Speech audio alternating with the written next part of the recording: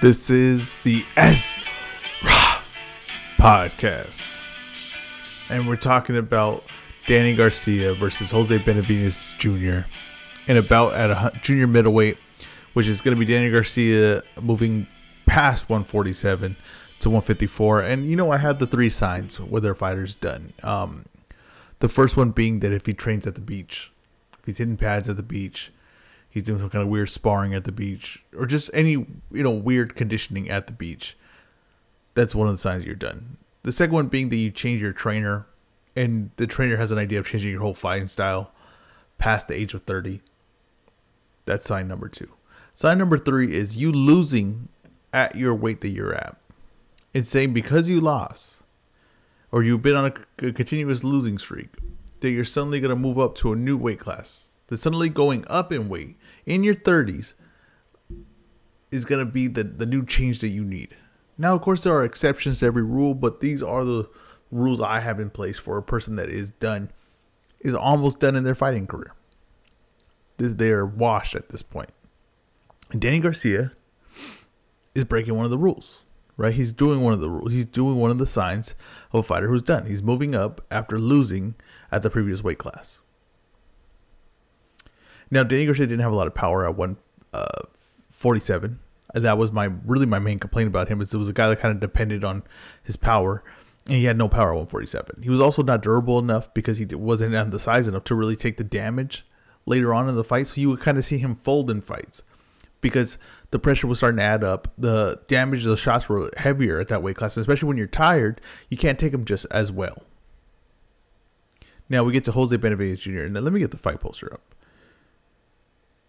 Boom. And we get to Jose Benavidez Jr., who at one time was like one of Top Rank's top prospects. When they signed him, there was a big thing. It was Jose Benavidez Jr. and Frankie Gomez. Top Rank got Benavidez, and they got him at like 17 years old. And then Frankie Gomez signed with Golden Boy, and they were both supposed to be like the next big things. They were supposed to be guaranteed hits as prospects. There was even like a sparring session that you can see on YouTube still to this day of Frankie Gomez versus Benavidez at Wildcard Gym. These were supposed to be rivals coming up. Now, Frankie Gomez's career flamed out just basically because he just did not want to be a professional fighter, it seems. He didn't want to train. I have personally seen Frankie Gomez in the gym. He was not a guy that was committed to boxing, didn't come in shape. Every time he came in, he kind of had to like work himself back into shape. He just wasn't committed. Whether he would have been something great or not, that's to be debated. But he just never really gave himself the opportunity to get there. Now Benavidez did kind of was there training, was in shape, was there to put himself and to take advantage of all the opportunities he was given. Unfortunate action happened that he was robbed at gunpoint and shot in the knee. And this wasn't just shot and, bullet went through. No, the bullet did damage to ligaments, did damage to bones, and his knee never fully healed on his right leg. Now, it wasn't like he was running through the competition at that point. No, he was showing a little bit signs of struggle. But, still could have been coming into his own style. This happens, he comes back. I believe he has a tune-up fight, then fights Terrence Crawford. And it's clearly, having issues with the leg. He's doing good things against Terrence Crawford, who's at that point, already one of the best in the world, if not the best guy in the world, as far as just talent-wise. He's doing good things in that fight. But you can tell that his right leg it's getting worse as the fight goes on. You can tell that he's limited in his movement. And he's also fighting, maybe a guy that he still wouldn't have any chance even if he was fighting him at perfect health. Right? Maybe the results wasn't going to change no matter what. Then he disappears, comes back, fights on PBC, and looks shot. Just looks completely shot. He can't move. Right leg is obviously a problem. Has zero balance. Really needs to be set to punch and can't really follow up off any shot that he throws, especially if he misses. He escapes with a draw, which I didn't think he deserved. I thought he lost that fight. And, PBC takes care of their fighters. And they're going to put you in the best spot make money first of all, but have some success. And this is really, to me, great matchmaking, because I don't think Benavidez right now could beat any even a mid-level guy at 154. But I think that giving him a guy that in Garcia, who's was kind of considered undersized at 147, and let him move up to 154, and he's a name, and you give it to Benavidez, you give him opportunity to have some success. Now with Garcia, he's moving up, and you get him a guy that, to me, is definitely on the downside of his career. There's no doubt about that. But is also not going to move a lot. He's going to be there to benefit Garcia's style and his strategy and his game. And Garcia as well, the same way, really is not going to be on his back foot a lot as far as moving around the ring and making Benavidez chase him. I don't believe that's something that I wouldn't say that's Garcia's style consistently. Now, sure, at points he when he fought Earl Spence, at points he did move back a lot in that fight, but I don't think that's if he's winning a fight or attempting to win a fight or feels confident in a fight, that's not the way he's going to fight. So I think this are both going to be in position where they need to be to have success in this fight, and that's why I think it's great matchmaking. I think it could be a very entertaining fight. Also, one thing to remember about Benavidez is that he was off 3 years before he fought the last fight, so maybe that was just also the ring rust, and maybe his knee needed to loosen up, and maybe that was just that training camp was bad on his knee. Maybe his knee is better at this point. It's a little more sturdy. He can move around a little bit more, have more balance. You don't really know what you're going to get with Jose Benavidez in this fight. You don't really know, but you know that he is a guy that has some skill. He was a guy of some caliber, and if he is, his legs are a little bit better and the ring rust a little bit off, that he could show a decent level performance. Now with Garcia, I think I'm safe to say what I know I'm going to get from him. I know I'm going to get his wide shots, good timing. Are we going to get the work rate that we need? Are we going to see a Garcia that is just as motivated and just as in shape as he was when he fought guys like Keith Thurman, Sean Porter, or even going back to his 140 days against guys like Matisse, Amir Khan, Eric Morales? Are we going to get that Garcia? Or is this Garcia not as dedicated to boxing? Is he going to show up a little bit out of shape? Is he going to look a little rusty? There's so many questions going in this fight. If I think this fight plays out the way I see it playing out, I think that Benavidez will be there to be hit. I think Garcia will stay at range, and the way Benavidez uses his guard, to me, I never was a fan of it. It's really a common thing that people use, kind of like in sparring, and he kind of just applies it to everything. He kind of just wraps up. He kind of leans back, and he just lets you kind of dig into him, and he kind of just waits till you're done. That's honestly what he does. And without the balance that he once had, now he kind of falls over when it happens. With against a guy like Garcia, he can really find ways to sneak those shots around that guard. He can also tear your body up when you do that. Now, Benavidez is a guy that kind of needs to respond first. Garcia is the kind of guy that likes to respond when you attack first. So I think that's going to make some interesting exchanges. Now, when Benavidez's legs are right and when he was at his sharpest, he was pretty fast. He usually punched from a wide guard, not really even a guard, really hands down or hands out wide, to looking to get to work. He doesn't have offense and defense. It's a one works, the other one works. They don't work together. Now we know Garcia is a good counterpuncher. He's all about his timing. And I think he's going to be able to take advantage of Benavidez's guard. I think he's going to be able to take advantage of countering Benavidez. And especially because Benavidez isn't going to be too mobile, I think he's going to be able to kill him to the body. Now, I don't think his power is going to be devastating at 154. I think it's not going to have really any effect at all. Now, can he wear down Benavidez? Possibly. But like I said, I don't expect him to have a lot of power in this fight. So Benavidez will have opportunities because the fight goes on. I expect Garcia to win most rounds, with Benavidez having little highlights here and there. I think there'll be some fun exchanges in this fight, but I expect Garcia to win this fight with his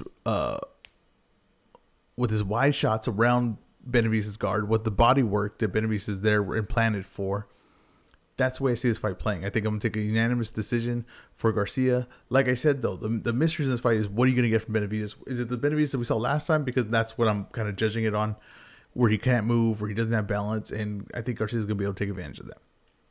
But if it's a Benavidez that's similar to what Crawford fought, I think they're in for a very interesting fight at that point. I think it could be a very competitive fight, and I think it'd be a very close fight going to the scorecards.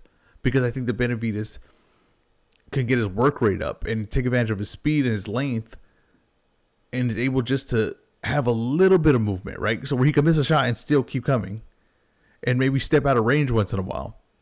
I think the fight gets very interesting. Could be also honestly problems for Garcia if that's what it is. If we're getting the Benavidez to fight Crawford, I think Garcia would be in trouble in this fight. I don't think we're getting that. That's why I'm going to pick Garcia in this fight. Interesting thing about Garcia at 154 is don't be surprised he gets moved up very quickly off a win of Benavidez. Don't be surprised if he's in there with some decent names after this. And I'm talking Charlo type names. I really am. I think that Garcia's a name. I know that the PBC will use a name to the fullest if they can. And I think that getting him a win at 154 in the main event on Showtime is setting up for something bigger that they have planned for him. To me, this fight is kind of like a welcome to 154, somewhat of a like tune-up. I think it could be seen as that. Like I said, it could be turned into something a lot more. We'll have to see. But I wouldn't be surprised if we see Garcia, Charlo start those rumors. And I know Charlo has like 1,000 mandatories, but just play the game with me a little bit. Charlo's been going through the who's who of 154. And if they could get him, they're going to get him the payday with Zoo, which is a tough fight, not an easy fight at all. And they could get him a fight with Garcia after that, which to me is not a tough fight, but would have name recognition, would have, I think, attention of a lot of boxing fans, attention of some casuals to follow like a guy like Danny Garcia.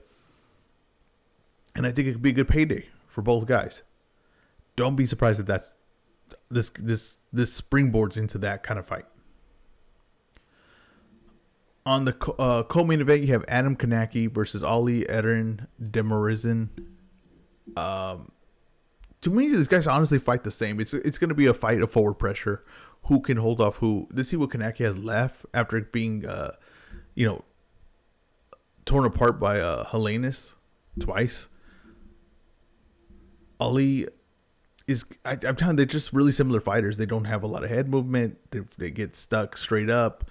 They come forward. They get to work. Kownacki's could outwork Ali when he was at his best. I just don't know if he has that anymore. To see what those fights really took from him. This was a fight that he could have fought Chisora.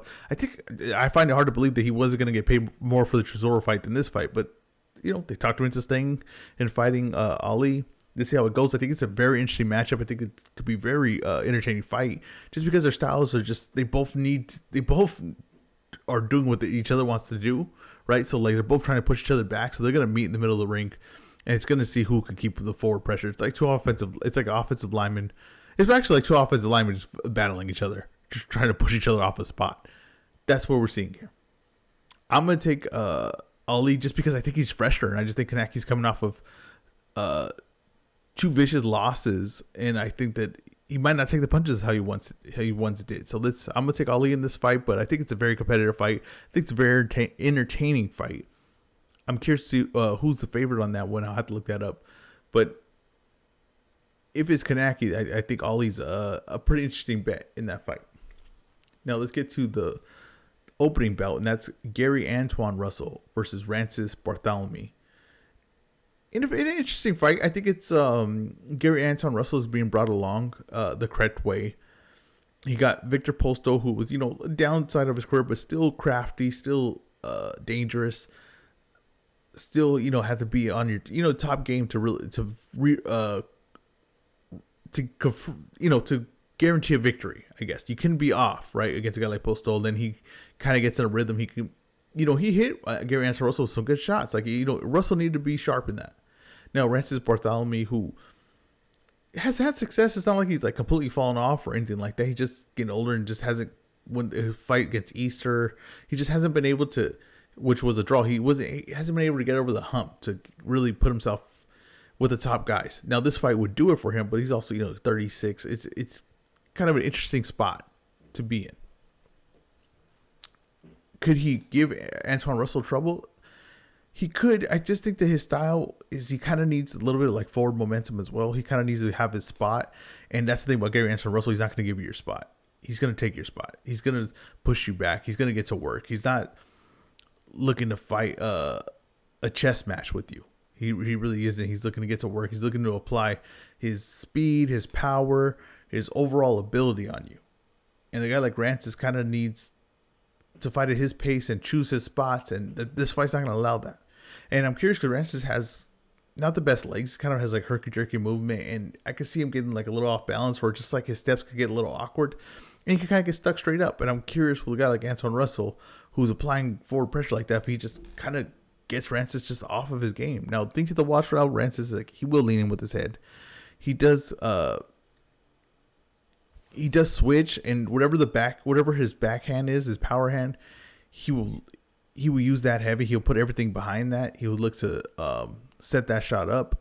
Gary Antoine Russell, when he comes in, does lean to one side more than the other, and he was, the Victor Postol was landing uppercuts on him when they fought each other. He was landing uppercuts when he leaned too much to that side. He sometimes he does come in, but he forgets to come in behind something, so he just kind of trust his feet to get him the speed. Sometimes he doesn't hide his stuff well. Sometimes the stuff's a little bit predictable, and sometimes he comes away a little bit too far. These are things that they have to tighten up. Okay, and against a guy like Rances, who's has experience on all that, maybe he can start spotting these things and really expose them. Now Postol's seen it once in a while, but the overall ability of Gary Antoine Russell was too much for him. Also, the adjustments made by his brother, Gary Russell, really helped him as far as. He said, like, get rid of this shot, come in and just focus on this hand, right? Like, that there were certain changes they made in that fight. They kind of eliminated him from getting hit with those big shots. But those options are there. And I don't know if Bartholomew can keep up in a fight like this, especially with a guy like Gary Antoine Russell. But just the pace of it and the explosion Gary Antoine Russell has, I could see him very, very much being uncomfortable in this fight. I'm going to take Gary Antoine Russell. I'm going to take a stoppage in this fight. I'm going to take a stoppage around the 7th or 8th round. I think that the forward pressure will be too much. I think Bartholomew doesn't like this type of fight, and I wouldn't be surprised if he kind of just checks out at a certain point and just doesn't like the damage being given. But like I said, Russell will give you opportunities. He will definitely give you opportunities. A lot of it's with the style because it's a forward pressure style. He's putting it on you. Like I said, he has a little bit of mistakes and forgets to come behind the jab. But when he's coming behind the jab, and he's allowing himself to work in like that, and I think that's when he's at his best. I think when he steps in and the guy's expecting him to punch, and he kind of gets on the inside and gets around the corner, gets a spot. That's also another spot that I like to highlight of his game. So let's see if it tightens up. Let's see if he eliminates some of the mistakes and he just kind of grows into the guy that everybody imagines he's going to be, which is a dominant force at 140 and maybe 147 one day. This has been the S-Raw podcast. Thank you for listening. Please like, subscribe, all that good stuff. Follow me on Twitter, Instagram, everything. Follow me, leave a comment, ask questions, I'll answer them. Any questions you ask, I will answer. Anything you put, I will respond. And I will be doing another S-Raw live this week. I will also be doing an MMA podcast for the UFC coming this weekend. So check that out as well.